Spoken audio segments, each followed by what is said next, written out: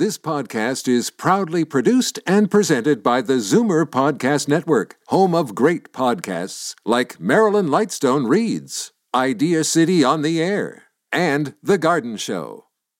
You're listening to an exclusive podcast of The Conspiracy Show with Richard Serrett. Heard every Sunday night from 11 p.m. to 1 a.m. on Zoomer Radio, the new AM 740. You're listening to an exclusive podcast of The Conspiracy Show with Richard Serrett. Heard every Sunday night from 11 p.m. to 1 a.m. on Zoomer Radio, the new AM 740.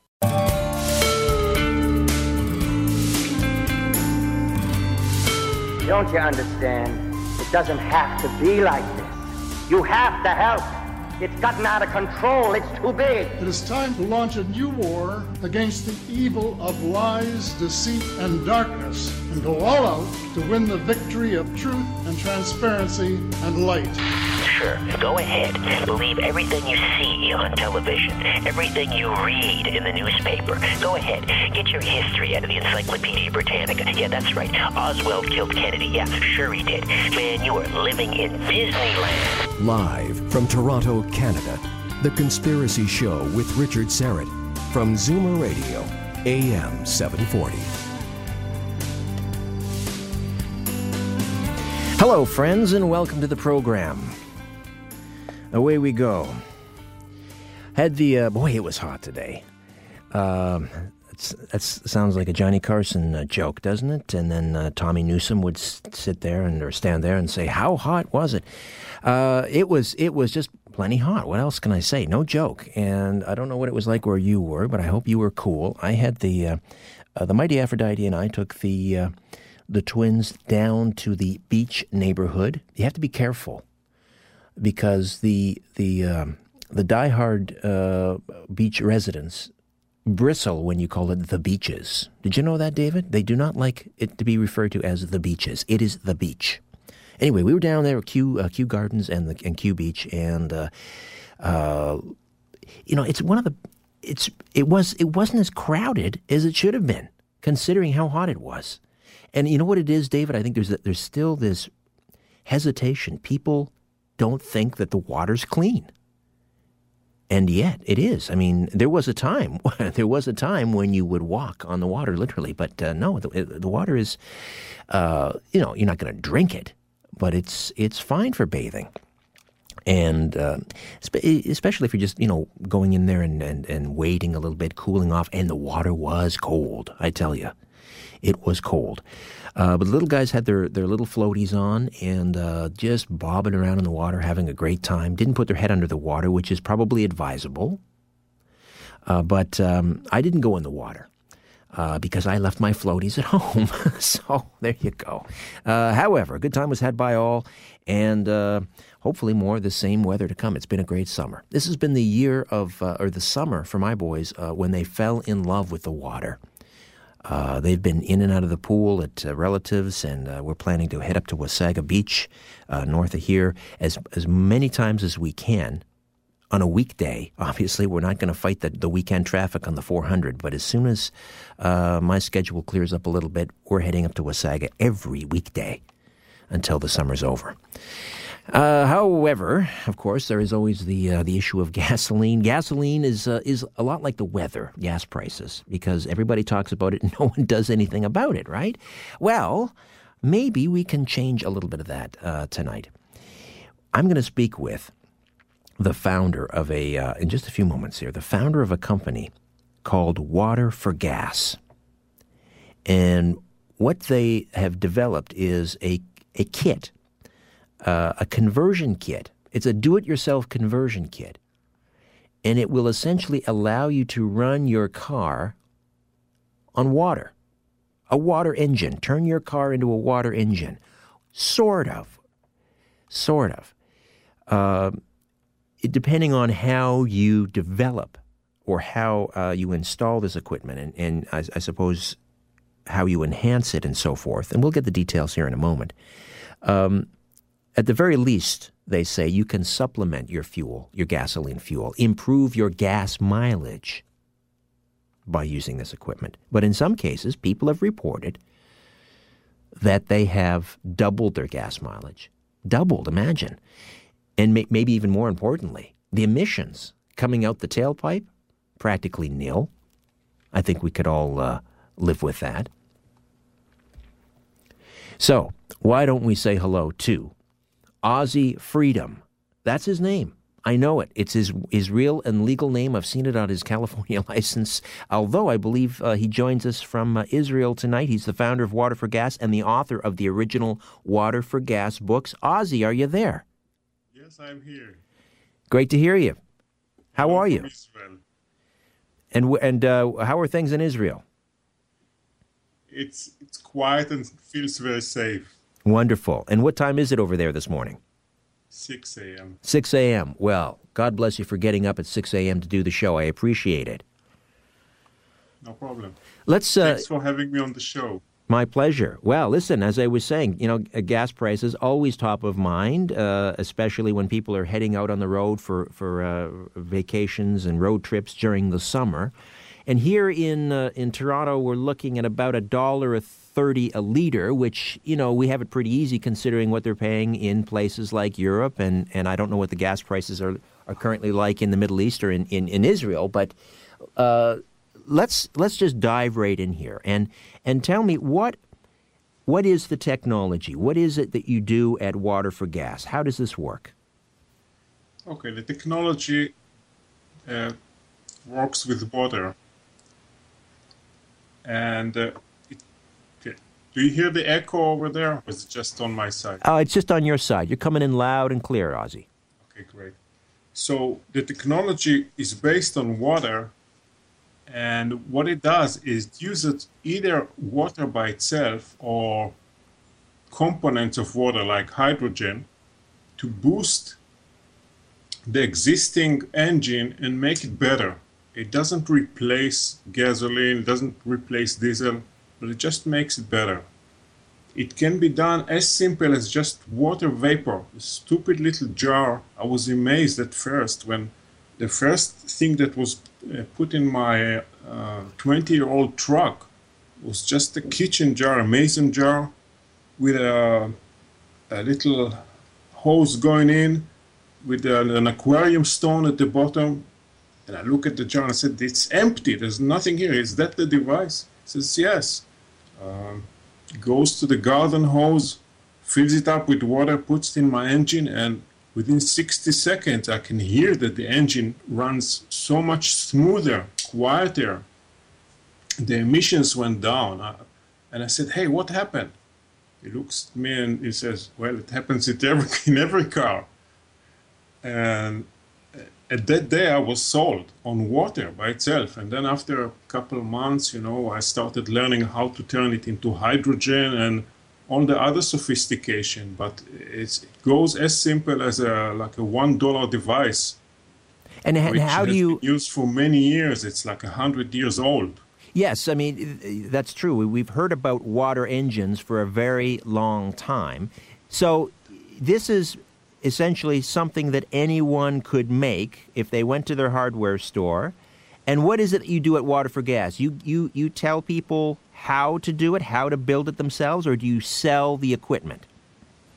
It's both. We sell it as do-it-yourself books, do-it-yourself DVDs. People can learn everything about it. It's like nothing held back. We want as many people to have the technology in their hands. And many have learned it to the point that they sell it to others. We don't want this to stop. This is actually protection for Water for Gas, to spread the knowledge as far out as possible. But some people say, we want it installed in our cars, or we want to buy a kit. We don't want to build the kit. And they just buy a kit and install it, or have their mechanics install it for them. So, again, you're describing it as a glass jar with a tube, a hose that comes out of it. And where does that go into? Into the carburetor? How does it work? Yeah, it goes into the carburetor, or in the newer cars, into the air intake. The engine sucks it in, and that's about it. You don't have to change the engine. You don't have to find some way to inject it deep into the engine. Just put it somewhere that the engine will take it, and it will mix with the gasoline vapors, and the car will do the rest. So what is the principle behind this technology, Ozzy? Are you adding certain hydrogen molecules that are coming off of the water? You're adding hydrogen molecules from the water into the gasoline air mixture? Exactly. It could be three things. It could be hydrogen that you take from the water, which means you take it on demand. You have a glass jar or a plastic jar filled with water. There's no hydrogen stored anywhere. You just take a little bit of hydrogen, and supply it to the engine, or you just take the water and you split it into hydrogen and oxygen, and you give both to the engine. They're both good. And in the extreme, it's just water vapor. There's no hydrogen or nothing. Just water by itself will do less than hydrogen, but it will also do good to the engine and to the emissions. And how are you splitting the hydrogen molecules off from the water? Does it have to come to a boil, or how does that happen?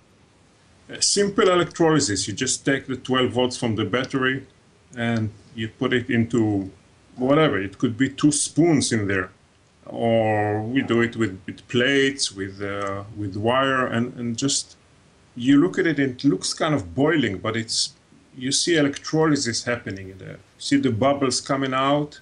It's bubbles of hydrogen and oxygen. Ozzy Freedom on the line from Israel, and he is the founder of Water for Gas. That's water and then the number 4, gas. Water for Gas. And the website, waterforgas.com. That's correct. Is that it? Waterforgas.com. Yes. Now, is this dangerous? I mean, is there anything that can happen? No types of explosions or anything like that? No, because you don't store hydrogen anywhere. It just goes into the engine a little bit at a time and consumed immediately. Now, if this was, what sort of reports are you hearing back from people? Are people in some instances doubling their gas mileage? Is that correct? Yeah, double and more. Like I revisited today the report from Art Green that was reported on, let's see, what web station it was, in Virginia. He more than doubled his gas mileage in town 2.5 times, from 8 miles per gallon to 20 miles per gallon. It was reported on WVEC twice. And on the highway from 20 miles per gallon to 40 miles per gallon. And that's on a brand new Avalanche 2008. Yeah, that's a big vehicle. It's like an old car. It was brand new, and he says, wow, it's so much powerful and better. It's more, so the engine performs better as well. Yeah, new and old, yeah. That's the report. And what about another guy that doubled from 15 miles to 30 miles per gallon that was reported on KATU from Orange County. Now, sorry, Lynn County in Oregon. Okay. So, has this been tested, under scientific conditions? Have there been, rigorous scientific methods sort of applied to testing this equipment to verify what you're saying? Yes. The principle was tested many years ago by NASA. And actually, if I would like to send the listeners to ozzyfreedom.com. That's my resume, and on the beginning of it, I show all the books. 2 of them are for free downloads: The Science Behind Water for Gas, and another one just under it. That book has 260 pages, but it refers to over 3,000 pages of scientific evidence from NASA, from the Patent Office, from the European Patent Office.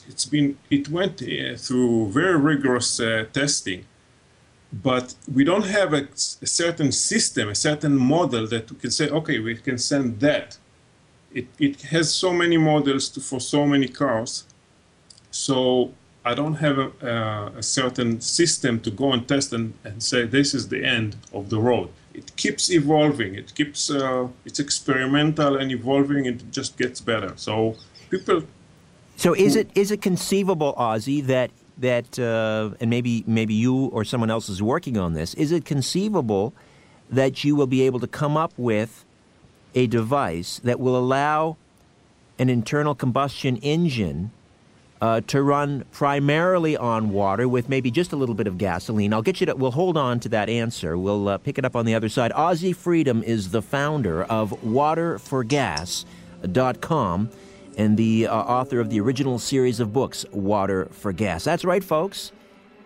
A simple mason jar, a rubber hose, a few other simple items anybody could pick up at the home hardware or just about any place that sells such things. And with a little bit of information that you can get from Water for Gas, conceivably, you could at least double your gas mileage. We'll also find out what comes out the tailpipe. Back with more of The Conspiracy Show. Stay with us.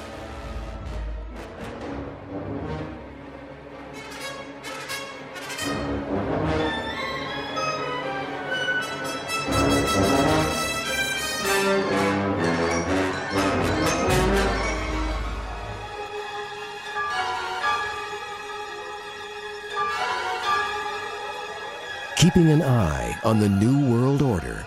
This is The Conspiracy Show with Richard Serrett from Zoomer Radio, AM 740.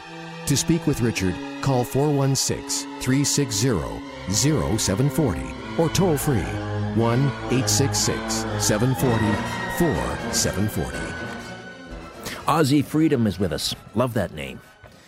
Great name. And perhaps he's offering us a great deal of freedom. Water for Gas is the company he co-founded, and they will provide you with the information you need to convert your car so that it can run at least partially on water. Those are the claims, and as astounding as they may seem, keep in mind, as he has pointed out, that this idea of a water engine has been around almost as long as we've had cars. Now, Ozzie, there was a gentleman by the name of Stan Myers who supposedly developed some sort of a water engine fuel cell. Some say he was murdered. What can you tell me about Stanley Myers? Okay, I don't know him personally, and the story of him being murdered is on the internet. You can read it, you can see the videos and all. So I don't know if it's true, it's just rumor, but I thought about it when I started Water for Gas. I don't want to be killed. So what did he do to get himself killed? And from my viewpoint, this is my personal opinion, what killed him was the secret. He published most of his knowledge, but kept some secrets so he can make some money from it or whatever. So I thought to myself, I don't want to do that. I don't want to be another story. So I decided from day one to do the inversion of keeping secrets, just taking everything I know, giving it to the public, and creating some kind of a club of experimenters whereby I give them everything I know. They experiment, they give me their experimental notes and success stories and problems and everything. And then whatever comes to me, I give back again to everybody in the club. So I thought, if everybody knows it, I'm not the target. Everybody becomes the target. Now, how do you know how Stanley Myers' water fuel cell differed from what you're offering? It's very complicated.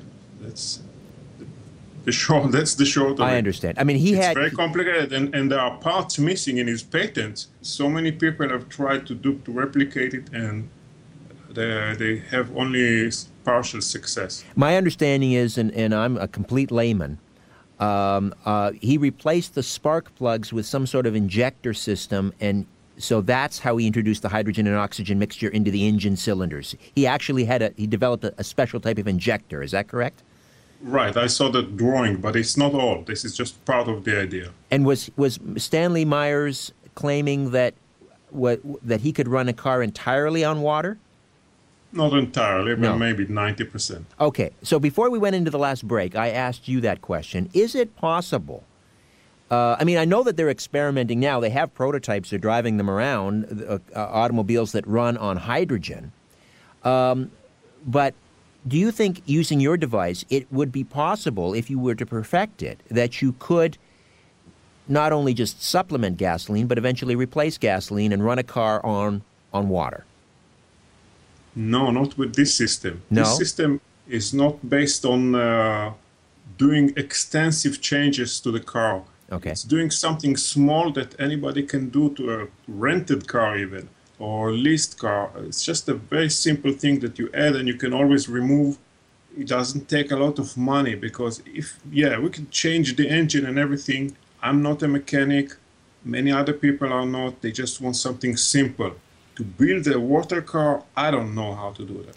But This is not what I...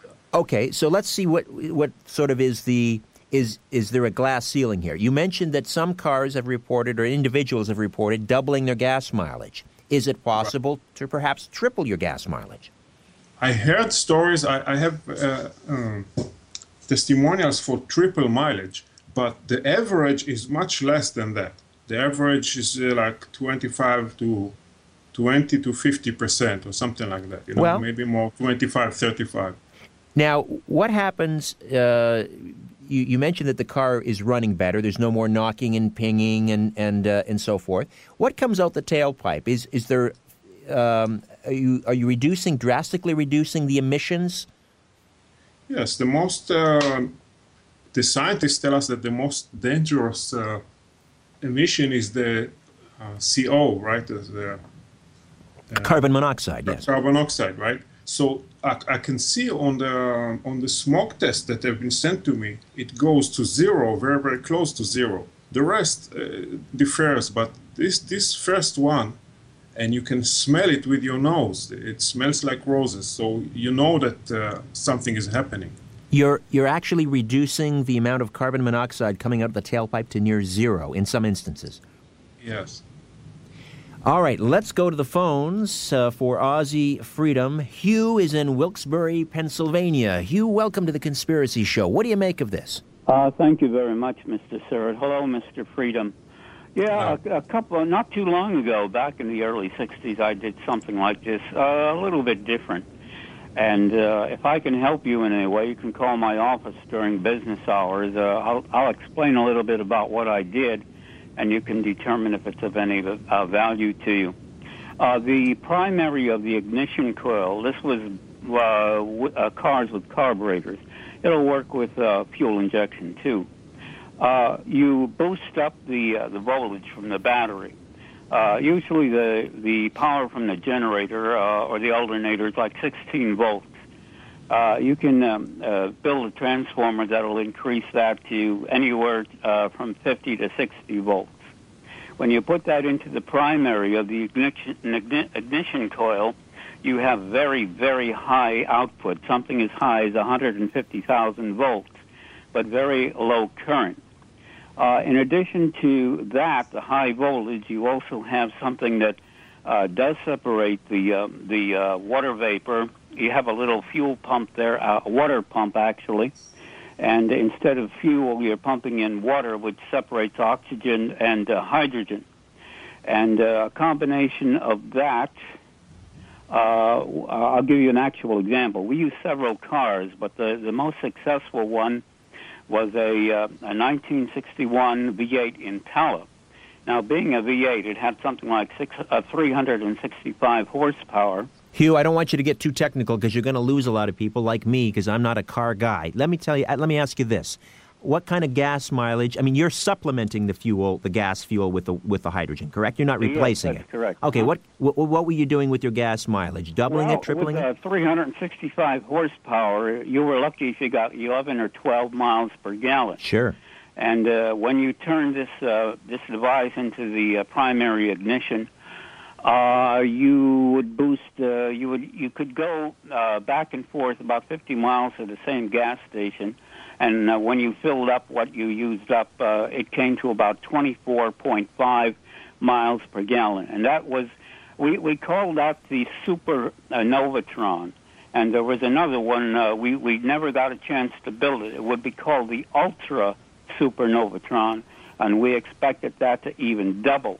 Hugh, do you have got around to it? Hugh, do you have an email or a website that you can share with Ozzy? I can give to your screener Yes. my office number. You can contact me, and I'll reverse the charges. And Mr. Sird, I should tell you very quickly too, because this will supplement the format. In this country, there are thousands of fuel-free devices that are not getting a patent. I had one of them. There is a rule and a law in America that does not allow you to use a fuel-free engine. It can be used in other countries, but not in America. I sold a prototype for $10,000, but the manufacturer in Dover, Delaware, is exporting them to other countries because it's illegal to sell them here in America. The FBI and the CIA went down to the car manufacturer and made sure that they were not going to distribute them here in America. Now, what about this device, this do-it-yourself kit? You're only supplementing your fuel. Would that be illegal? No, this is perfectly 100% legal, at least to date. That could change. Right. Well, Hugh, listen, this is fascinating. Thank you for offering some corroborating data. Good to hear from Wilkes-Barre, Pennsylvania. I enjoyed it. Thank you, sir. All right. If you want to, we'll put you on hold, and if I can get you to leave your office number, then I can pass that on to Ozzy off the air. 10-4, will do. Thank you, Hugh. Yes, thank you. All right. We feel like a dating service here for water engine people, but it's the Lord's work. Why not? Let's spread the good word. So I guess my $1 million question would be, if this is doing what you're saying it's doing, why hasn't this become picked up by the automakers? Why isn't this standard equipment in vehicles if they can increase gas mileage this way? It's a very good question. And at the beginning I thought about Stanley Myers and all this fight about petrol revenues and all of that. And it took me a couple years to realize that it's way beyond that. What we're doing is we are disrupting the bottom line of the car industry. Even if there was no suppression from big oil and all of that. Imagine what happens to a car if they sell it to me for $7,000 and $845.30. They calculated every cent. It's not a made-up price. There's something called planned obsolescence. Am I saying it right? Planned obsolescence, yes. Yes. Yeah. So they calculated exactly when you're going to come back for the engine, the wheels, and everything else. And that goes into the price. Now, if you take this system that anybody can buy for $200 or make himself for much less, then if you're doubling the lifespan of the engine, the car will not survive maybe 12 years, but it will survive 24 years. That breaks their calculation of the price, right? You're not going to come back for a new engine or for a new car even. Exactly, yes. So that's one of the additional benefits of running your car on one of these devices is that you're increasing the engine life. Exactly. And it's a smoother ride, I'm telling you. It's so much easier and feels so much better to drive, even with a diesel. The diesel becomes quiet. The gasoline becomes even quieter. It's just a smooth ride. How many people have purchased one of these kits from you? How many automobiles do you think are driving around in North America using one of these devices? Okay, on our store, just this store, in the last 2.5 years, it was 5,700 parts and kits were sold. And about, I think, 270 of those from Canada. I was interested in Canadians especially, but many thousands around the world. I believe tens of thousands of experiments between do-it-yourself or those who bought kits from me, from so many others. Ozzy Freedom is with us here on The Conspiracy Show, the founder of waterforgas.com and the author of the original series of books, Water for Gas. And how many companies out there like you are selling do-it-yourself kits or, the information packets so that people can do it themselves? Are there a lot of companies like yours doing this? There were about 10 of them when I started in 2006. And what happened is that I didn't want to be alone. And when I learned how to build the systems and I started teaching them, I had about 2,500 people who opened their own business based on my books. I wanted them to open their own business. So imagine 2,500 people just under me selling to I don't know how many people, many thousands, I believe. So it spread like wildfire. And those 2,500 are still up and around and operating? I don't know. I don't hard really, to say. It's hard to track internet businesses. I think many of them disappeared, but there are hundreds still operation. And you have one on your vehicle? Yeah, I don't have a vehicle right now, but I had 2 vehicles in America, and I had all of them were on water, yeah. And what kind of gas mileage were you doing? I was getting 61 something on the Toyota gasoline. 61 miles per gallon? Miles per gallon, yes. And almost 64 on the Jetta, Volkswagen Jetta. And what would one of these devices, if I were to buy the equipment myself, or the parts, the components myself, a jar and a hose and what have you, everything that I need, what would it cost me at the hardware store? Depends on the quantities. If you just buy one, it could be maybe $70 worth of materials. $70? Okay. Yeah, I think so. And how quickly, if I have the proper instructions that I would get from a company like yours, Water for Gas, how long would it take me to install that? Assuming you're technical? Yes. Okay, that will take about a weekend to complete everything. A weekend. And if I'm not technical, it's probably best left to a mechanic? Yes. All right. My first installation took me 45 minutes. And I didn't know anything about cars. I'm a motorcycle guy and an airplane guy. I'm technical, but I don't know about cars. All right, Ozzy, stay with us. Hang in there. We'll come back to you on the other side. Ozzy Freedom, live from Israel, the founder of waterforgas.com. Intriguing. Maybe too intriguing.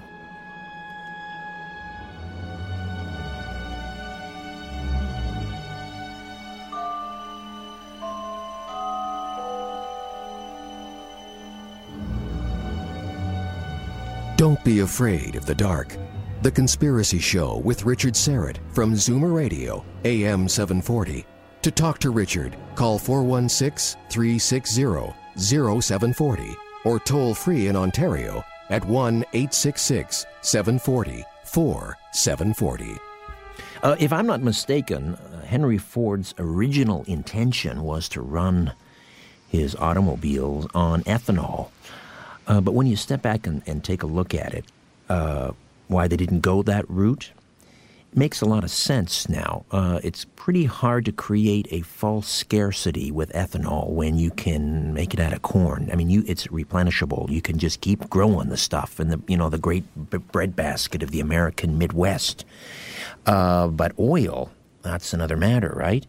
And it's always been my contention that the aim of the oil company is not to extract as much oil as they can, but it's to keep as much in the ground as they possibly can.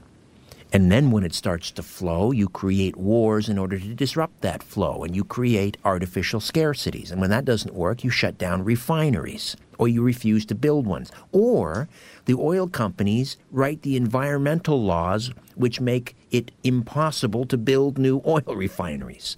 Artificial scarcity. So along comes Stanley Myers and others who say, wait a minute, we can create a component that you can put in your car that'll double or triple your gas mileage. Now there are reports that Stanley Myers was murdered, perhaps by, I don't know, someone hired by Big Oil, or you can connect the dots is what I'm saying. You could make that case. Ozzy Freedom is with us. He's live on the line from Israel. He's the founder of waterforgas.com, and he will tell you how to create one of these devices that you can put in your car to supplement your gasoline, not to replace it with water. It's basically creating hydrogen for your car to burn alongside the gasoline. And here's the kicker. He says the carbon monoxide emissions are reduced to about, approximately nil. Let's say hello to Jeff in South Haven, Michigan. Jeff, good evening. Welcome to The Conspiracy Show. Thank you for taking my call, Mr. Sterrett.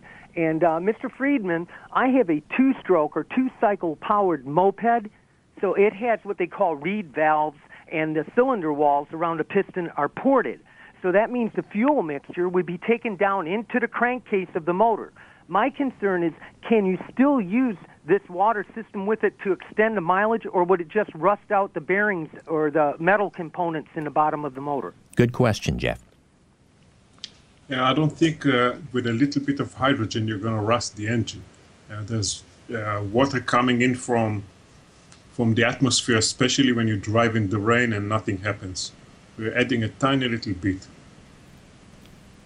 Jeff, does that answer your question? Oh, that's excellent. I've got to start working on a system for the moped. Thank you so much. All right, Jeff in South Haven, Michigan, thank you for checking in. Well, it begs a great question. In fact, someone was on the line, Ozzy, but they couldn't hang in, and that is, what happens up in these northern climes where water tends to freeze, about November, December, January, right through until early April? What do you do if you're driving around in Canada or the American, northeast and so forth? When winter comes, won't the water in that device just freeze? Water as itself will freeze, but you can use washer fluid. That wouldn't freeze and will just make just the same hydrogen and oxygen. Is that right? That's been tested. You can replace the water with antifreeze or wiper fluid? Yeah. I couldn't test it in California. There was no use, but people have been telling me, yeah. And that's not diluted. That's just 100%, let's say wiper fluid that's graded for, say, minus 30 or whatever? I think 50% water and 50% washer fluid, as long as it doesn't freeze or doesn't totally freeze. And then the electricity of the electrolysis will heat it up, and within 5 minutes it's good to go. Have you received a pressure to shut down your website and stop giving out this information? Absolutely. There was a case with Texas that was telling me that, without giving any evidence, that I defrauded the entire 3,200 Texans that bought my book. They said each one of them is a fraud, and I have to pay $20,000 per. So basically, I owed them $64 million, and they just made a lot of noise on the internet. Their accusations went on, copied by other news that look for this kind of stuff. And their accusation was not that, based on science, but it was based on somebody's opinion, some reporter's opinion, that based his article, his internet article, on some professor that didn't test my system, but didn't even read my book. They just interviewed somebody and said, we tested it 40 years ago, it doesn't work. Ozzy, I got a break. I got the music coming up underneath us here. But very quickly, was this a class action lawsuit? Who brought these charges against you? The Attorney General of Texas. And it wasn't a class suit. There wasn't even one suit of a reader. Okay, listen. Every reader that wanted his money back got his money back. Okay, we'll pick that up on the other side. Texas, hey, no kidding. Oil, Texas, go figure. Back with more of The Conspiracy Show and Ozzy Freedom from Water for Gas. Stay with us.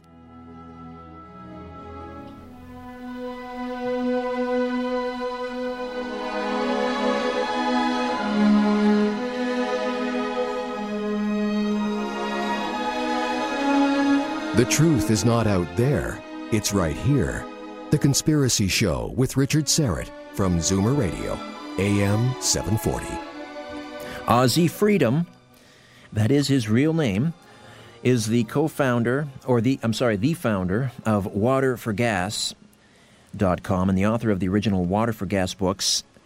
And they will sell you a kit, or they'll sell you instructions on how to basically build your own kit that can convert your car engine to run at least partially on water to supplement gasoline. And there have been reports of increased fuel mileage of, people have said that they've doubled their gas mileage. And there have been a few, I guess, uncorroborated reports of people tripling their gas mileage. The other benefits of this device, essentially running your car partially on hydrogen, is increased engine life. And you can understand the car companies aren't too excited about that, nor the oil companies. But the environmentalists should be thrilled with the fact that the device will reduce your carbon monoxide emissions to nil. At least these are the claims people are reporting. And Ozzie Freedom joining us on the line from Israel. Now, if I put this on my car, would I void my warranty, Ozzie? I don't think so, but I would check with the dealer, or your car dealer, or the insurer, or whoever takes care of that. Now, the other thing here, before we go back to the calls, is a lot of cars now have all of these computer components, and even the fuel injection and all that is run by computer. Isn't there something, if you're trying to, aren't you essentially on a newer model car, you'd have to bypass that computer system, wouldn't you? In a way, yes, it's true, and it's in the books and in DVDs exactly how to bypass it. Without changing the computer, without changing the car. There's just a little change. All right, let's say hello to Virginia, who's checking in from Niagara. Virginia, welcome to the Conspiracy Show. Hi. I've got a little book here called Cell Foods, and I use Cell Foods. And the man he was working on a hydrogen-oxygen for cars, and he had the problem of how do you prevent this ice in winter. And the government took his research over and created the H-bomb. He was not impressed with it, so he went to see them, and he was told he and his people were dying of nuclear contamination. They'd never been there, so he changed his research to cell foods to heal the body. He said if you heal each cell, you've healed the body. He healed himself, and he was going to take the technology to his grave with him. But a doctor, David Dreyer, who had come back from Vietnam and was dying, got hold of this, and he begged him not to take it, and he healed himself, and he begged him not to take it to the grave with him. And Dr. David Dreyer has taken it over and has produced this stuff that I take, and his little book, Cell Food, and Dr. David Dreyer's email and everything is in the back of the book. Virginia, thank you for that. Appreciate that. Ozzie, are you familiar with the origin of the water engine? I mean, does that connection make sense, that the person who developed this technology, that technology was taken to develop the H-bomb? I've not heard that. I have a similar story, but I'm not sure. There are so many stories, and there are rumors to me just as there are rumors to you. I can't check them all. What I did is something so much simpler. I give it to the people. Go, first of all, taste it. Get the taste in your own car, and then make sense or not sense of any story you hear. You know, the old expression, if it sounds too good to be true, it probably is. And many people may be sitting at home saying, this sounds too good to be true. Supplementing my fuel with water, doubling my gas mileage with some parts that cost $70. What's the catch, they may be saying? Ozzie, it sounds too good to be true. The catch is experimenting. That's the catch, is to study and first of all open your mind, because it's not such a great deal to believe that if the cars are admittedly 80% ineffective, if you just take a little bit of that 80% of waste and take it off, what happens is that you have taken your 20%, your 20 lousy percent, and and doubled it to 40 or even less than 40, even just 30, you got yourself so much better mileage and sound and smell and everything. You see, this is the thing that they don't think. That they think that our car is 100% and you can't take 100% and make it 200%. No, we're dealing with lousy engines. Poorly developed engines, or actually very cleverly designed engines so that they're not running at full efficiency for some of the reasons that you outlined earlier, built-in obsolescence, and obviously they want us to buy as much gasoline as possible. Why not just give away the technology? If the aim here is to free us from the clutches of the greedy oil companies, why not just post this information free online so that everyone can have access to it? The information is out there. What I did is just organized it in a more concise way.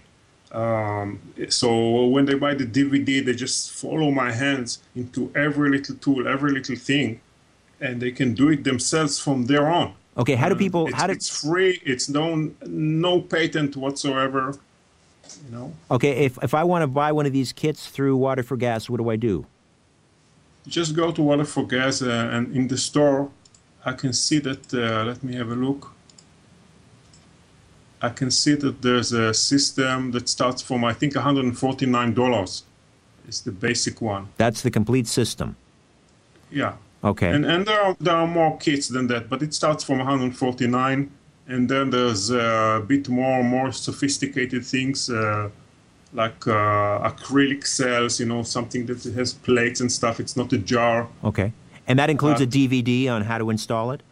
No, the DVD is separate. Okay. It's a set of DVDs for $99. Okay. But it's 10 discs, 7 of them. Please understand, 7 of those are full feature movies, like 90 minutes each. Multiply that by 7. There's a lot of information. I show everything. The information is out there. Let me try and sneak one more call in here quickly. Derek is in Indiana. Derek, welcome to the Conspiracy Show. Yeah, Mr. Ozzy. I knew a kid that back in the 70s or 80s. I don't know if he got this information from Popular Mechanics or not, but he put something similar to what you're describing through a glass jar and tubing and adjustable valve and stuff through a vacuum directly into the carburetor, and he adjusted that and everything. And what he got out of his experience with that was he got a cleaner running engine because water is a good disintegrator of carbon in the engine. But I don't know if he really had an increase in gas mileage or not. I was wondering if your system allows you to deliberately lean out the gas so you can get the better gas mileage without harming your engine. All right. Thank you for that, Derek. Good to hear from Indiana. Can you lean out the mixture? Absolutely. That's part of the trick. You lean out the system, and the water and the hydrogen actually lets you lean the thing. NASA has said that in 1974, that this is what it does. It lets you lean out the mixture. If it's this simple, I mean, this should be in every single vehicle. We could drastically reduce our dependency on foreign oil. I mean, what do we need to do to get this technology into everyone's hands? Why isn't everyone buying one of these things? What's going on? Maybe the belief factor. The belief factor, yeah. People are incredulous. That's all. There are 2 sets of DVDs, actually. One is there to put it in car, and one is to use this technology to heat homes and restaurants or whatever you have. It's just a heater that sits there, uses up as little as 300 watts of electricity, and spits out a whole lot of heat. We just take the hydrogen from water and burn it. And off goes the heat into the room, you see? That's remarkable. Listen, Ozzy, we're going to have to do this again sometime. We'll talk about that heating system using the same principle. And, a lot of people wanting to get in on the conversation who couldn't this time around. So would you be good to do that sometime, perhaps in the fall of this year? We'll get you back on the program. I would love to. Thank you so much. Ozzy Freedom is the founder of waterforgas.com. Water, and then the number 4, water4gas, all one word, .com, and check it out. And if you're so inclined to buy one and install it, I'd love to hear from you on the program. Let me know. And I know Ozzy would love to hear details as well. What kind of gas mileage are you getting and so forth? One small step, perhaps, for mankind. Where have we heard that before?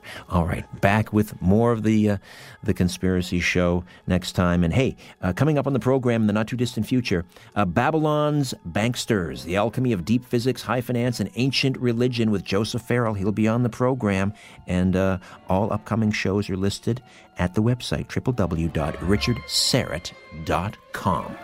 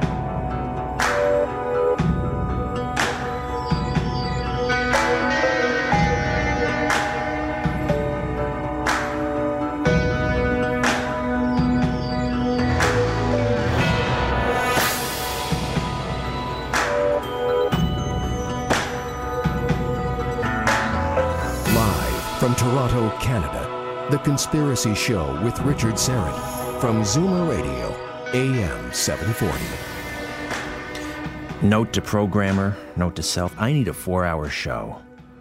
I cannot get this kind of information. It's like trying to shove a watermelon through an orange juice strainer. You know what I'm saying? It's just too much information, and we just have to, it's like orange concentrate. That's how dense the information of this program is. We have assembled a stellar panel, and I'll tell you why. 2 days ago, technically I guess about 3 days ago now, we passed the 43rd anniversary of the Apollo 11 lunar landing. Of course, we're all familiar with Neil Armstrong's immortal words as he descended down onto the lunar surface, one small step for man, one giant leap for mankind, and of course Buzz Aldrin there with him, and astronaut Michael Collins, orbiting above as the other two gentlemen walked on the lunar surface for about 15 hours. But hold on, Nellie. There are a lot of people, somewhere around 15% of the public in the United States, 28%, latest survey, 28% of people in Russia do not believe that we have set foot on the moon. Not in July of 1969, and not in the 5 subsequent journeys to the moon.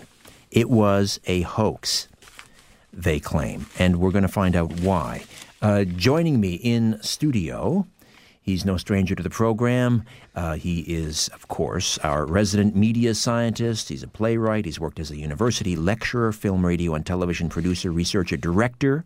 He initially trained under Marshall McLuhan at the University of Toronto, former president of the Marshall McLuhan Center on Global Communications, and then director of the Center for Media Sciences. And he's also heavily involved in JFK assassination research, knew Mr. Penn Jones Jr., as well as working with Mae Brussel and Sherman Skolnick, the great American judge buster. And it's always a pleasure to have Nelson Thal on The Conspiracy Show. Hello, Nelson. Hello, Richard. Exciting times. It's great to be back. I've been listening to you, and the shows have just been fantastic. Thank you, Nelson. And seated to my right is another playwright and researcher, writer, writer. James Joyce Scholar. She's produced the popular internet radio show Shock Talk with Bloom and Steele since 2008 and is currently on hiatus working as a media scientist in the global theater. Ms. Jane Steele, welcome to The Conspiracy Show. It's absolutely great to be back, Richard. Great to have you. And on the line, joining us on the line is a professor emeritus of economics at Texas A&M University, College Station, Texas. He's a former chief economist at the U.S. Department of Labor in 2001 and 2002. He also served as the director of the Criminal Justice Center and senior fellow at the National Center for Policy Analysis, headquartered in Dallas, Texas. Morgan Reynolds. Morgan, welcome to The Conspiracy Show. Good evening, Richard. It's great to be with you. My word, I mean, people are sitting back listening to all of these titles and lofty positions that you have all held and thinking, well, why are these three here to talk about the lunar landing? It's. Let me ask you first, Morgan. I mean, you're coming at this from a kind of an interesting background. A professor emeritus of economics, at the chief economist at the Labor Department, director of the Criminal Justice Center. How did you get interested in this theory that the lunar landing was a complete fraud? It wasn't till 9/11. My interest in 9/11 led me to review so many things, and the moon hoax is clearly one of the major inside jobs in our history. You know, man's allegedly greatest technological achievement is a fraud, and I hope we can review some of the specific evidence. So I am an economist, a PhD economist. I spent my career at that, but also have always had an interest in policy. So I came at this when I left the Bush-Cheney administration, and yes, I was a political appointee in 2001 and 2, and I left in January of 2003. And I, like many other savvy people, knew the whole Iraq invasion was a put-up job.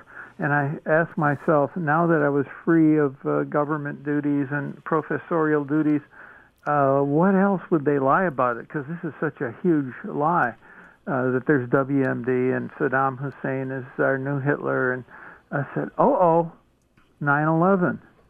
Because I can remember. And then, of course, once you open your mind, once you take the red pill, as Morpheus gave us a choice in the Matrix between the red pill and the blue pill, you no longer want to stay in the world of delusion and start looking, grubbing around it for hard facts. And thank heavens we have the Internet as our great resource to search any topic. Nelson Thal, let me throw this question to you, because you know full well that for those people who believe that the lunar landing in 1969 and all the subsequent, the 5 subsequent lunar landings were staged and was a complete hoax, that has become sort of the whipping boy. That has become the straw man argument for those people who don't believe in any conspiracy. I've always said that if believing that everything is a conspiracy is as ridiculous as believing that nothing is a conspiracy. But the lunar landing hoax theory, in particular, has become sort of the straw man argument to argue against all conspiracies. Oh, you believe in the lunar landing hoax? Well, you must be a complete nutter. Why is it, as a media scientist, you think people have... I mean, let's face it, the majority of people believe we landed on the moon 6 times. Mm-hmm. Why is it so hard for people to believe that this was a hoax? Well, I guess we should start off and say we're standing on the shoulders of giants like John F. Kennedy and Marshall McLuhan's secret society speeches, and Jim Garrison and Mae Brussell and Penn Jones, Sherman Skolnick. And we know that if you can... Goebbels talked about the big lie. It's not difficult making the big lie stick. And if they can get them to believe in the single bullet theory, then we can get them to believe in anything as long as we pump it through the major news media and prevent dialogue on the media. there's no dialogue, and therefore there's no thinking or a comprehensive awareness produced. And so there's just debate. And as Jacques Ellul said in his book Propaganda, where dialogue ends, propaganda begins. Ms. Steele, I'm going to be playing, I guess, the skeptic here, and I'm very open-minded about this. I mean, I have another theory, which is an entirely different show. I believe we landed on the moon in 1969, but my theory is I believe that we were there much earlier than that. However, let's put that aside for a moment. Talk to me about. Let's start. You launch us in this discussion. The first piece of evidence that you think is important to analyze and that you believe supports the fact that the lunar landing was a hoax or staged. What would you offer up to someone who would look at you and say, I don't believe it? I think there could be 3 or 4 different things that I could offer up. Let's start with one, and then we'll... Okay. When you look at the video clip itself in the movie that they did on the moon, there are no stars. Now, where are the stars? Also, if they were going to go to the moon, there is so much radiation in the Van Allen belt that it would literally kill them. They would be killed by the radiation itself. Let's start with the Van Allen belt, the Van Allen radiation. First of all, let me get Morgan in here. Explain what the Van Allen belt radiation is all about. Well, it's a trap for radiation. There's an inner belt and an outer belt, which traps all this lethal radiation out there. And, well, not all of it, but the radiation is common throughout our Earth, etc. But we are in a kind of a cocoon, which is via the magnetic field that surrounds Earth and the atmosphere itself. And it's interesting with the radiation, the Van Allen belt. Van Allen insisted it went out 64,000 miles total, whereas NASA says it's 20,000 or 24,000, and space travelers would have gone through there in a few hours so as to minimize this lethality.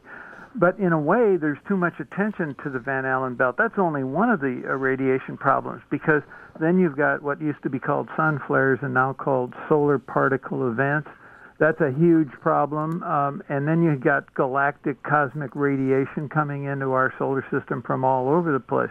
So space, despite these portrayals as a manageable problem, we don't have the technology today to in fact, even in suborbit now with the International Space Station, there is a big problem, and this is at a height of between 205 and 255 miles high, but people are up there for 70 days doing tours that are 2 or 3 months, and they are absorbing excessive amounts of radiation, beyond government standards. So Jane mentioned this, and of course that's the number one technological problem that has not been anywhere near solved. You've got to have some kind of a shield, be it lead. It's 32 feet of water, 32 feet of earth. On the moon, if you were going to protect yourself, there's no atmosphere, no magnetic field to stop radiation. So it's not the Van Allen radiation that we should be concerned about. It's just galactic ambient radiation. No, all 3 types. Okay. And as Jane points out, a lot of this can be lethal. But even if you absorb 50 rem, or 100. There's such immediate effects. The risk of televising this is absurd, because you'd be nauseous, you'd vomit in your helmet, you'd choke to death, you'd have diarrhea. These immediate effects of a good dose of radiation. And the idea that aluminum, a few centimeters of aluminum in the spacecraft is going to protect you. In fact, it actually diffuses this radiation. Now, someone has pointed out that the radiation argument actually might be evidence the astronauts went to the moon, because the majority of the Apollo astronauts that have been involved in all of the Apollo missions to leave Earth's orbit, they've all developed early-stage cataracts, which they say was caused by radiation exposure to cosmic rays.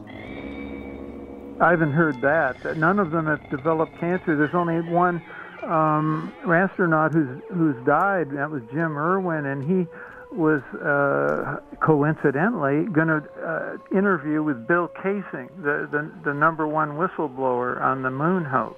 Okay, we'll get to the lunar death list in a moment. Morgan Reynolds, Nelson Thal, Jane Steele joining us here on The Conspiracy Show, discussing the lunar landing anniversary. Was it staged? You tell me. Back with more of The Conspiracy Show. Stay with us.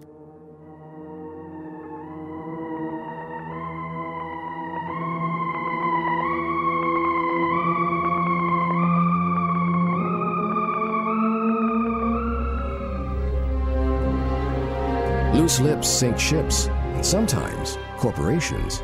Got something to say?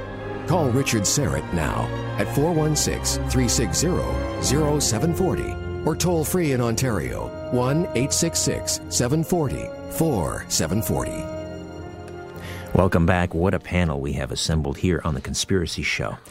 We spare no cost bringing the very best people to you. We have Morgan Reynolds on the line, and he's a heavyweight, folks. This is a professor emeritus of economics at Texas A&M University and a former chief economist at the U.S. Department of Labor, also director of the Criminal Justice Center and senior fellow at the National Center for Policy Analysis, headquartered in Dallas, Texas.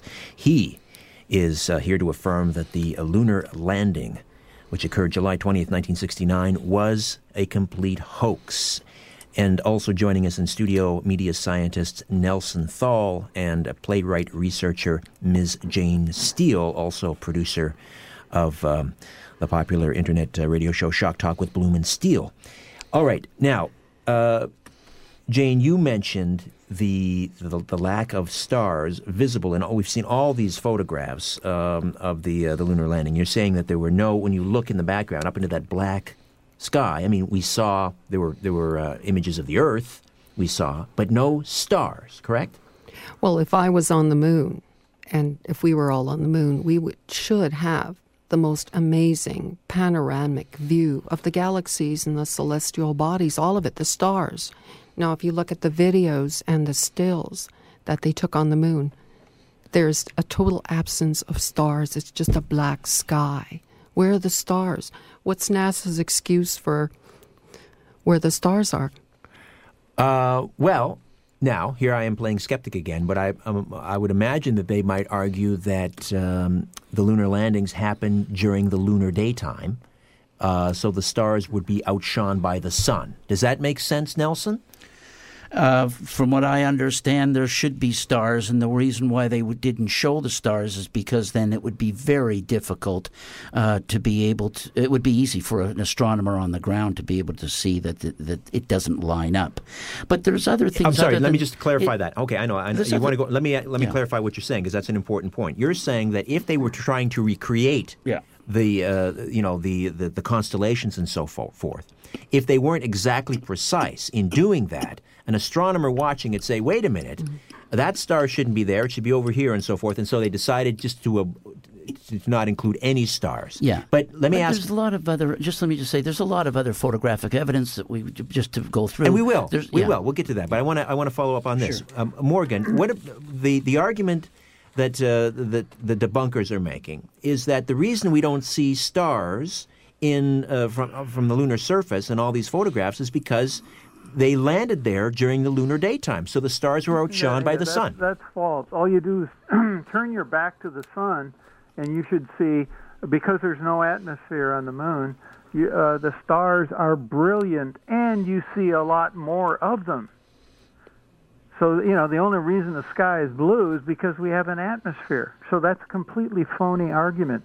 And then Neil Armstrong and the other astronauts insisted they didn't see any stars. Now, we know that you see brilliant stars from photos from the space shuttle and the International Space Station, etc., when you're not even, 300 miles out.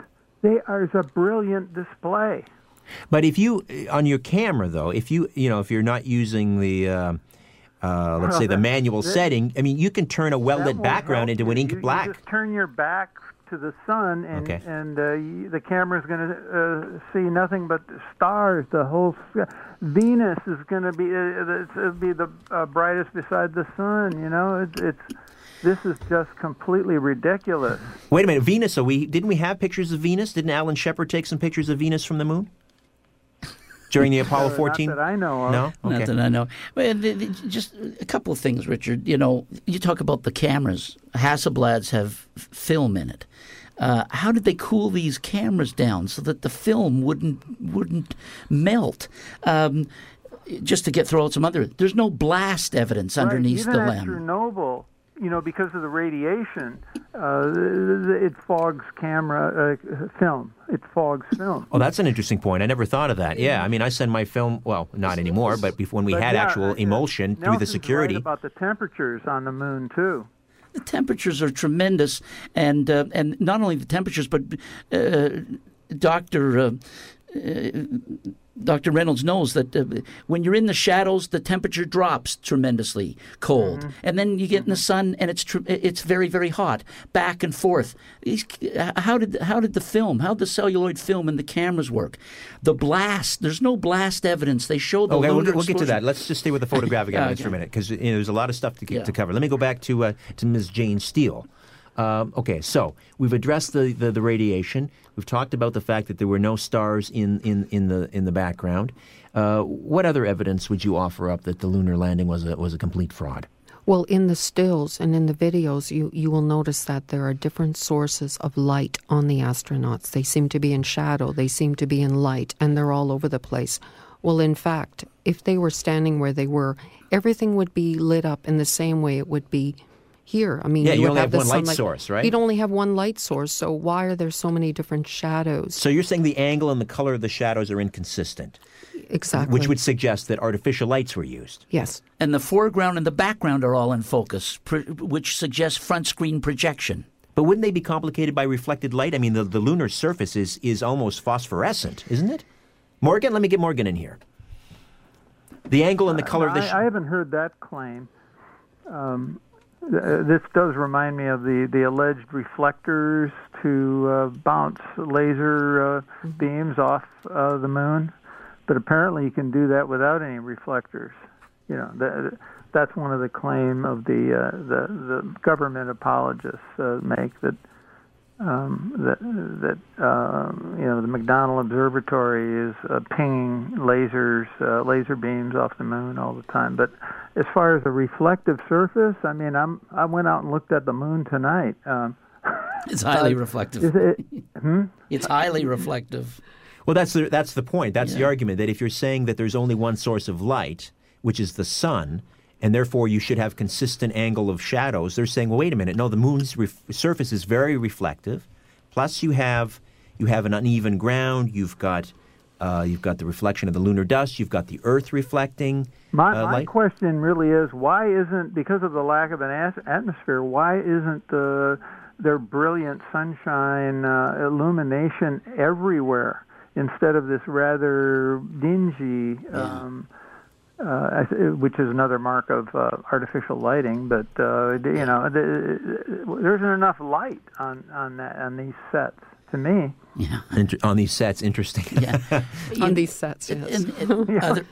To me, one of the biggest evidence, photographically, the evidence, right. Under all the pictures of the lunar lander, there's no evidence of any blast. As this thing was supposedly coming down in real life, the Roger rocket firing would scorch the moon's surface and would create craters and evidence of blast. There's no evidence of blast under any of the pictures. Not only that, the ascent stage of the lunar module, when it blasted off, there's no fire coming out the engines. No visible flame. Right. And the speed at which they showed it going was just ridiculous. Morgan, it looked like a Flash Gordon scene. It did. No blast craters. Okay. No, it's true. You don't even see any sign of dust scattering. Nothing. And there's no dust on this gold mylar or the landing pads. Now, NASA would say what? That I guess they throttled very far down during the landing, right? Because it's not quickly decelerate. It was so gentle. And never been done, by the way. You know, this reverse thruster landing, and you're in a vacuum, which makes it even more difficult than on Earth. course, Neil Armstrong almost lost his life in the LM simulator. Yeah. You know, he had to eject. Yeah. It's so hard to control this thing.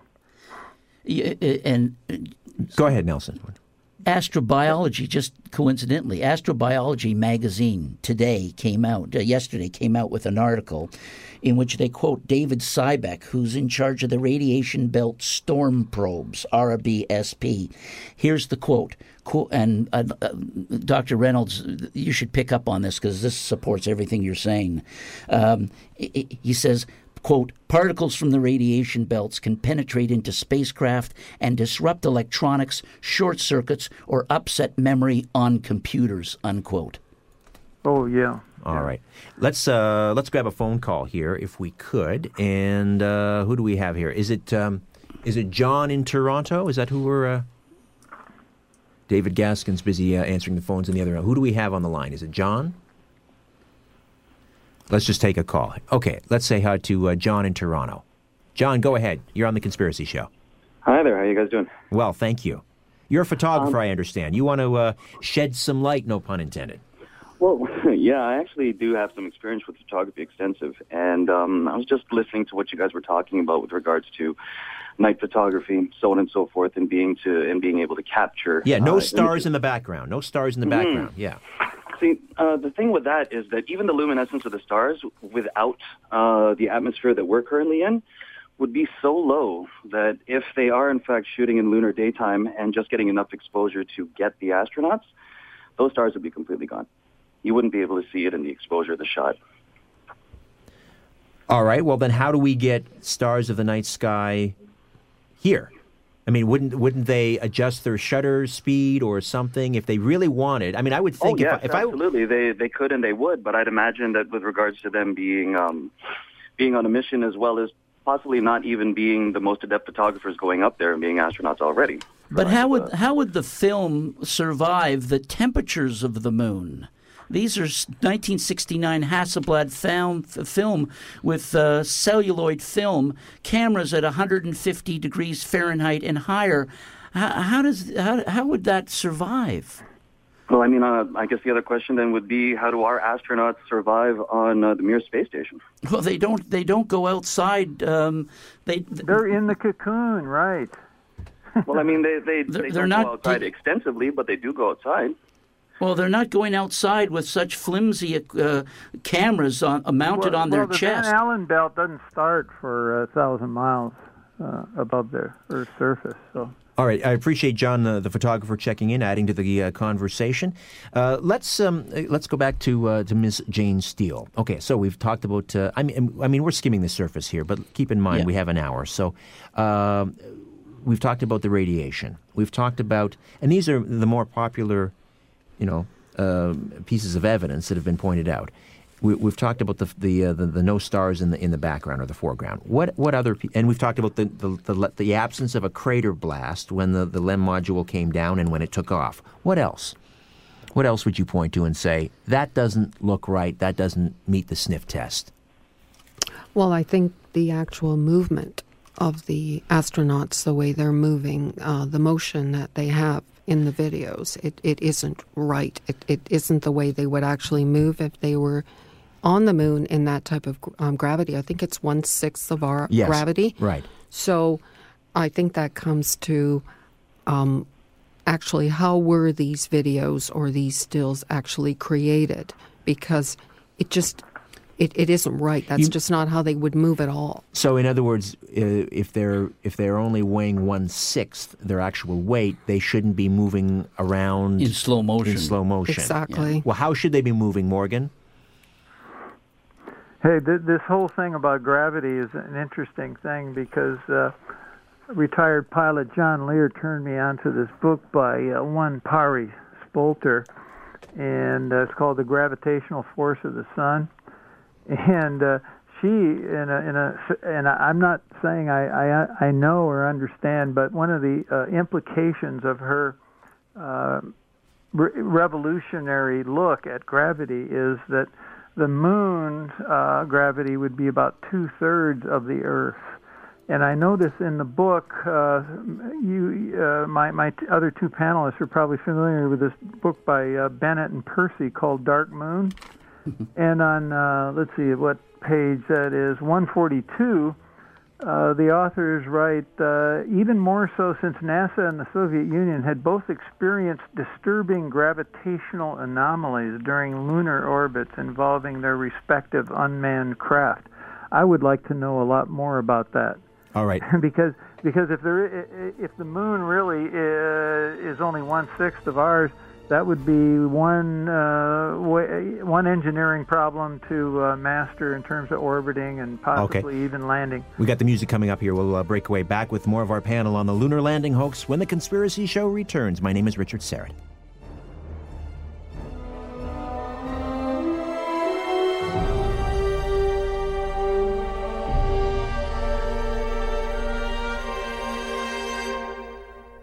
Different views make great conversation.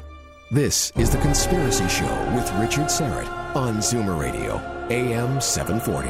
To speak to Richard live, call 416-360-0740 or toll free in Ontario, 1-866-740-4740. All right, I've laid my cards on the table. On this one, I'm skeptical. I'm willing to entertain just about any alternative viewpoint on the program and discuss it rigorously. This one, although, I have to say, there's some pretty compelling evidence on both sides. One of the things that's always intrigued me, though, about the lunar landing, or lunar landings, was here we got 6 of them, all happening during the first presidential administration of Richard Nixon. All 6 happened in that first 4 years, and yet no other leader of any other state ever claimed to have landed astronauts on the moon, even though you would assume the mechanical means to do so would have become progressively easier after almost 40 years of steady technological development. Nobody else ever landed a man on the moon. Or claimed to. Which is interesting. But my question to you, Morgan, all of you really is, I would think that at the height of the Cold War, had Nixon's administration faked the moon landing, the Soviets would have been happy to argue for a hoax as some sort of a propaganda victory. Don't you? If it was a hoax... There's various answers to that. One is just lay back and let those guys collapse because everybody knows you have a stake in this. But more likely is, remember, they're both using Nazi rocket scientists to a large extent.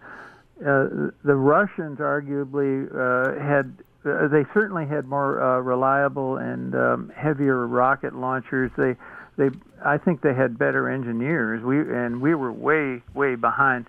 And they're probably, given this alternating months, I do this, you do that, I think there was more likely cooperation between the teams.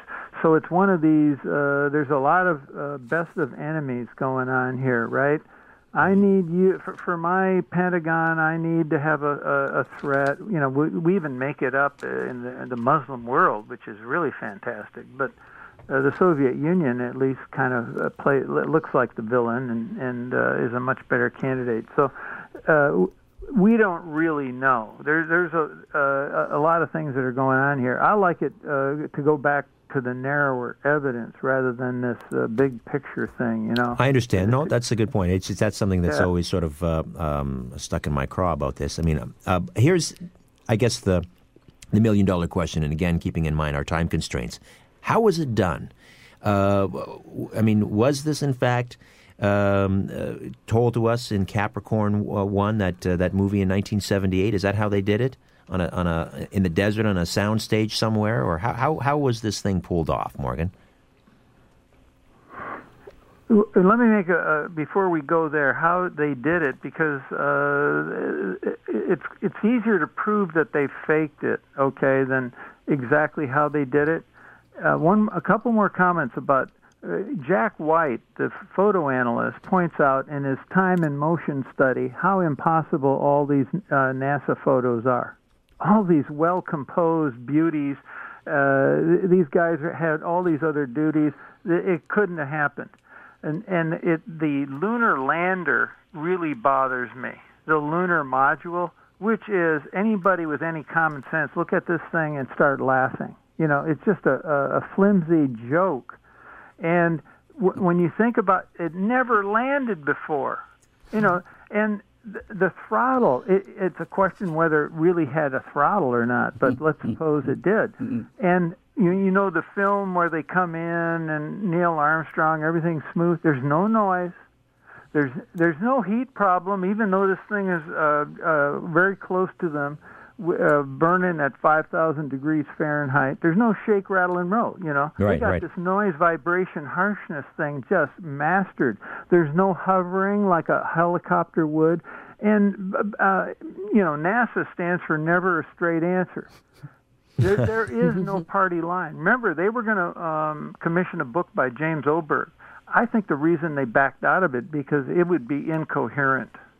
There's no way they can come out. So they rely on these bloggers and who knows, a handful maybe getting payments or whatever. But everywhere you look, it's clear that this thing is a complete fake. And remember, there's no independent observers or press. There's no Jamie McIntyre stumbling into this thing and on CNN and saying, by my close-up inspection, there's no sign of any large engine parts or airplane or whatever, right? They have it completely within their control. But it's such a complicated problem, they can't really fake it, especially now. It's great that 4 decades later, there's renewed interest in this. Now, how did they do it? Yeah, like Capricorn 1. If you look at these sets... Okay, let me just jump in here, Morgan, because I've got the music coming up. I got to break away. We'll discuss when we come back. Nelson Thal, Jane Steele, Morgan Reynolds, the lunar landing hoax on The Conspiracy Show. Stay with us.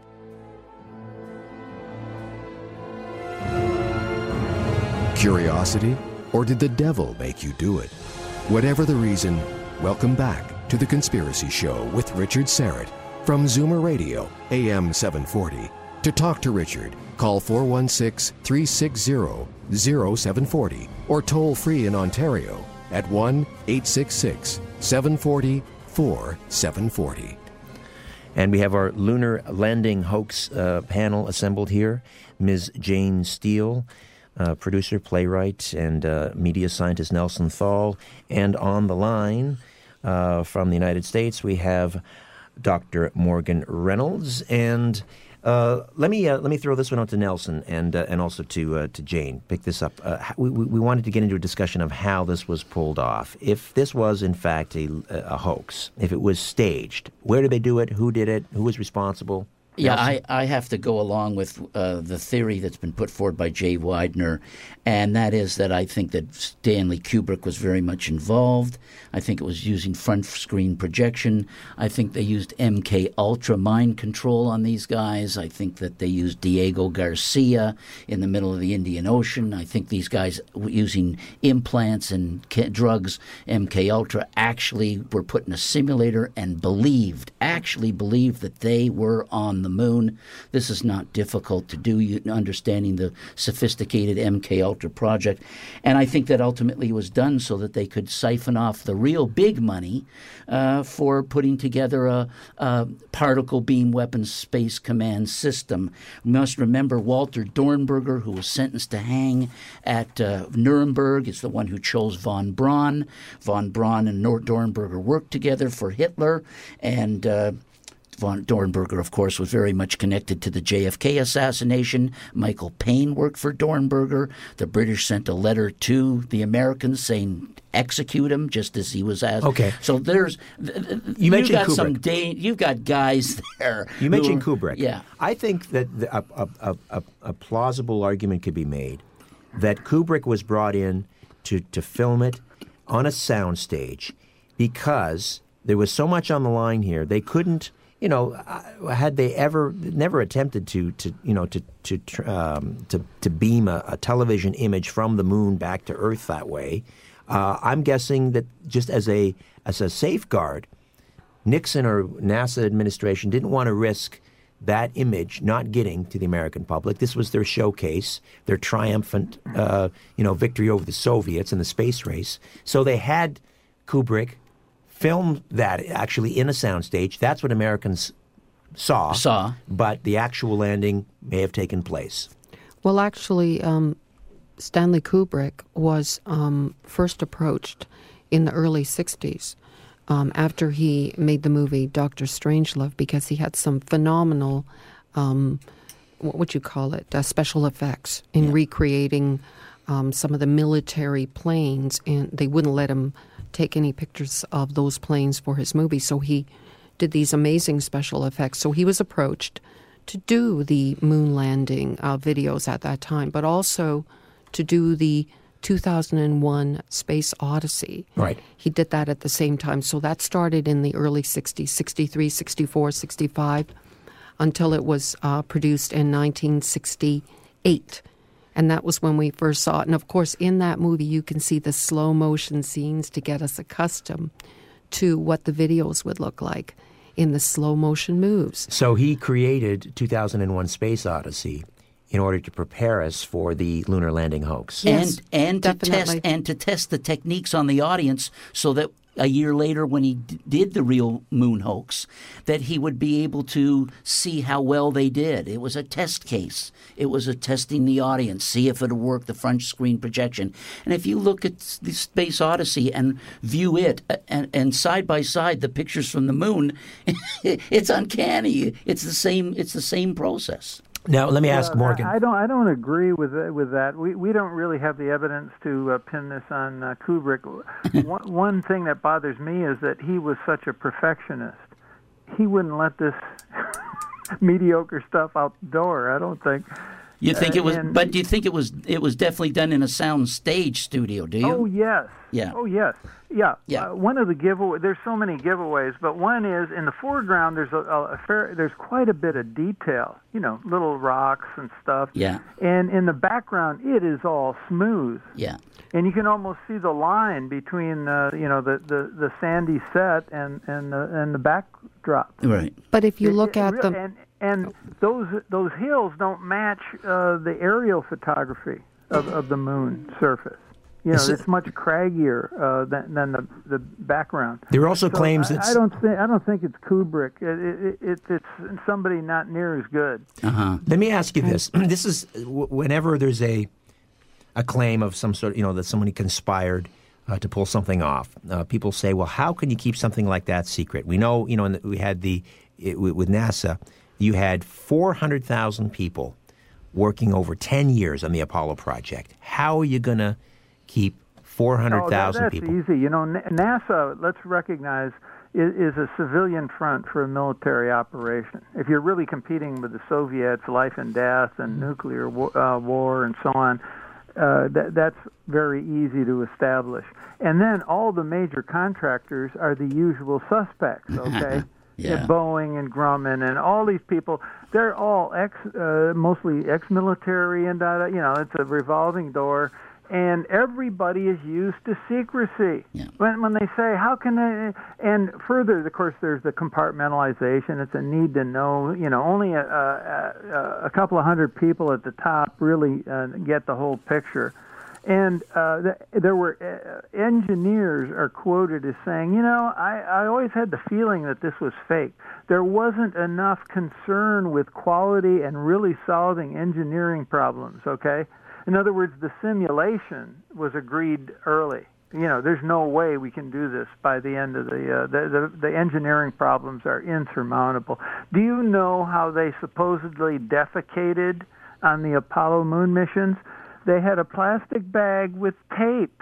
They'd tape it to their buttocks, and then they'd inject a bactericide in there, and then they'd take in weightless, everything is... That's a bit of a farmer's fix-it, as we used to call it, yeah. All right, Nelson, you wanted to jump in here. Dr. Reynolds, do you think they ever did send unmanned craft to land on the moon? Oh, yes, I do, yes. In other words, that's within our technical capability. So However, we do need this reservation always, because they're controlling what images we see and the like. You know, it's like this new, since what, 2009, the Lunar Reconnaissance Orbiter, and they keep promising, we're going to show you pictures of the residual of the manned, and it's just a joke, you know? But can an amateur astronomer with a decent telescope see some of the artifacts that were left behind on the moon? Haven't they reported seeing? Not from Earth, no. No, and not only the Hubble telescope was in low Earth orbit, and that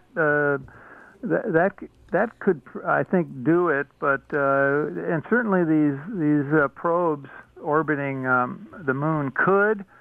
But they aren't giving it to us because I don't think it's there. And if they did it now, we know that they falsify these forensics since the JFK assassination. They've got Oswald's palm print on the gun that they took in the morgue. I mean, you can't believe anything anymore from them. That's right. Unless you establish it independently, you've got to tread most carefully. So what's going to happen in a few years? I mean, China says they're close. They're close to landing someone on the moon. So are they going to have to fake it too, or what's going to happen?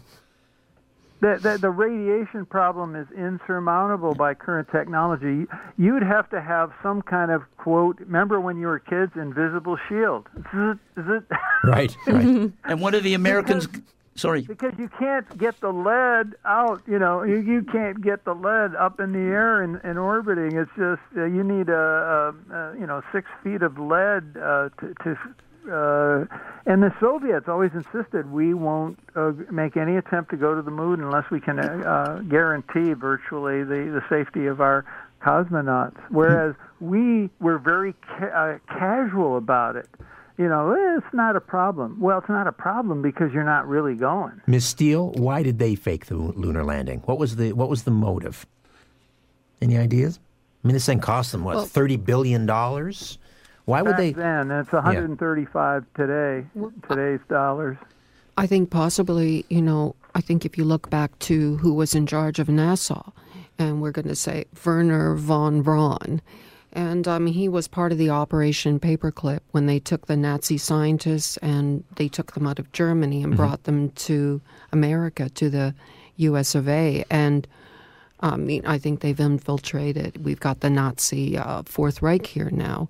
And, of course, they would have taken that money, and I think, as Nelson said, they used it for other weaponry, for other things. They took all that money, and, of course, they certainly didn't use it, did they? They didn't get to the moon. No. So $30 billion of free money, they funneled that into some other program? Well, building particle satellite, building the system they have now, which is they're able to use particle beams from satellites, and they're able to use the Hubble spacecraft as a mirror and shoot a powerful laser from the ground, particle beam from the ground, reflected off the laser back down to Earth and do damage. It's a weapon. They built a space weapons with it. All right, I want to work in one quick call. Can I do it, David? Yes or no? Yes. Let's say hello to John in Amsterdam, New York. Hello, John. Welcome. Yeah, thank you, Richard.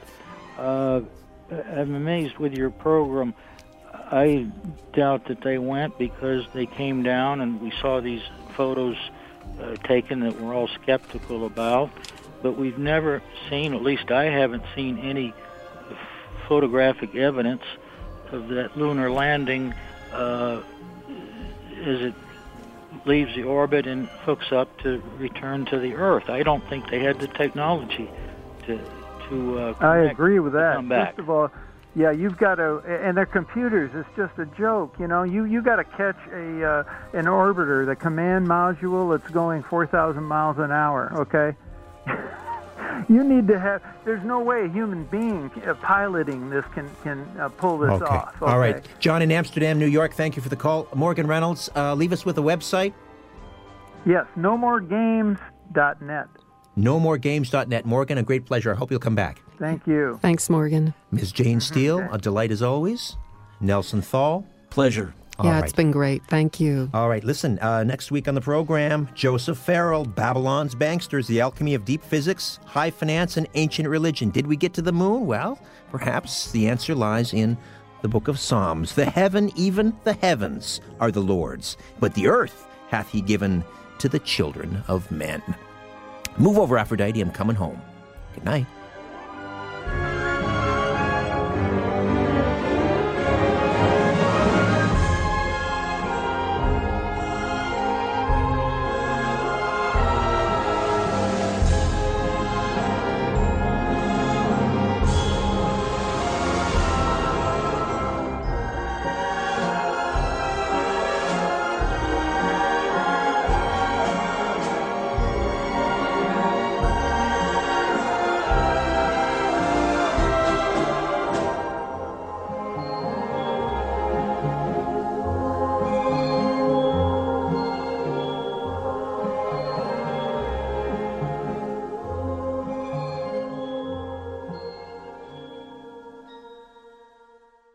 This podcast is proudly produced and presented by the Zoomer Podcast Network, home of great podcasts like Marilyn Lightstone Reads, Idea City on the Air, and The Garden Show.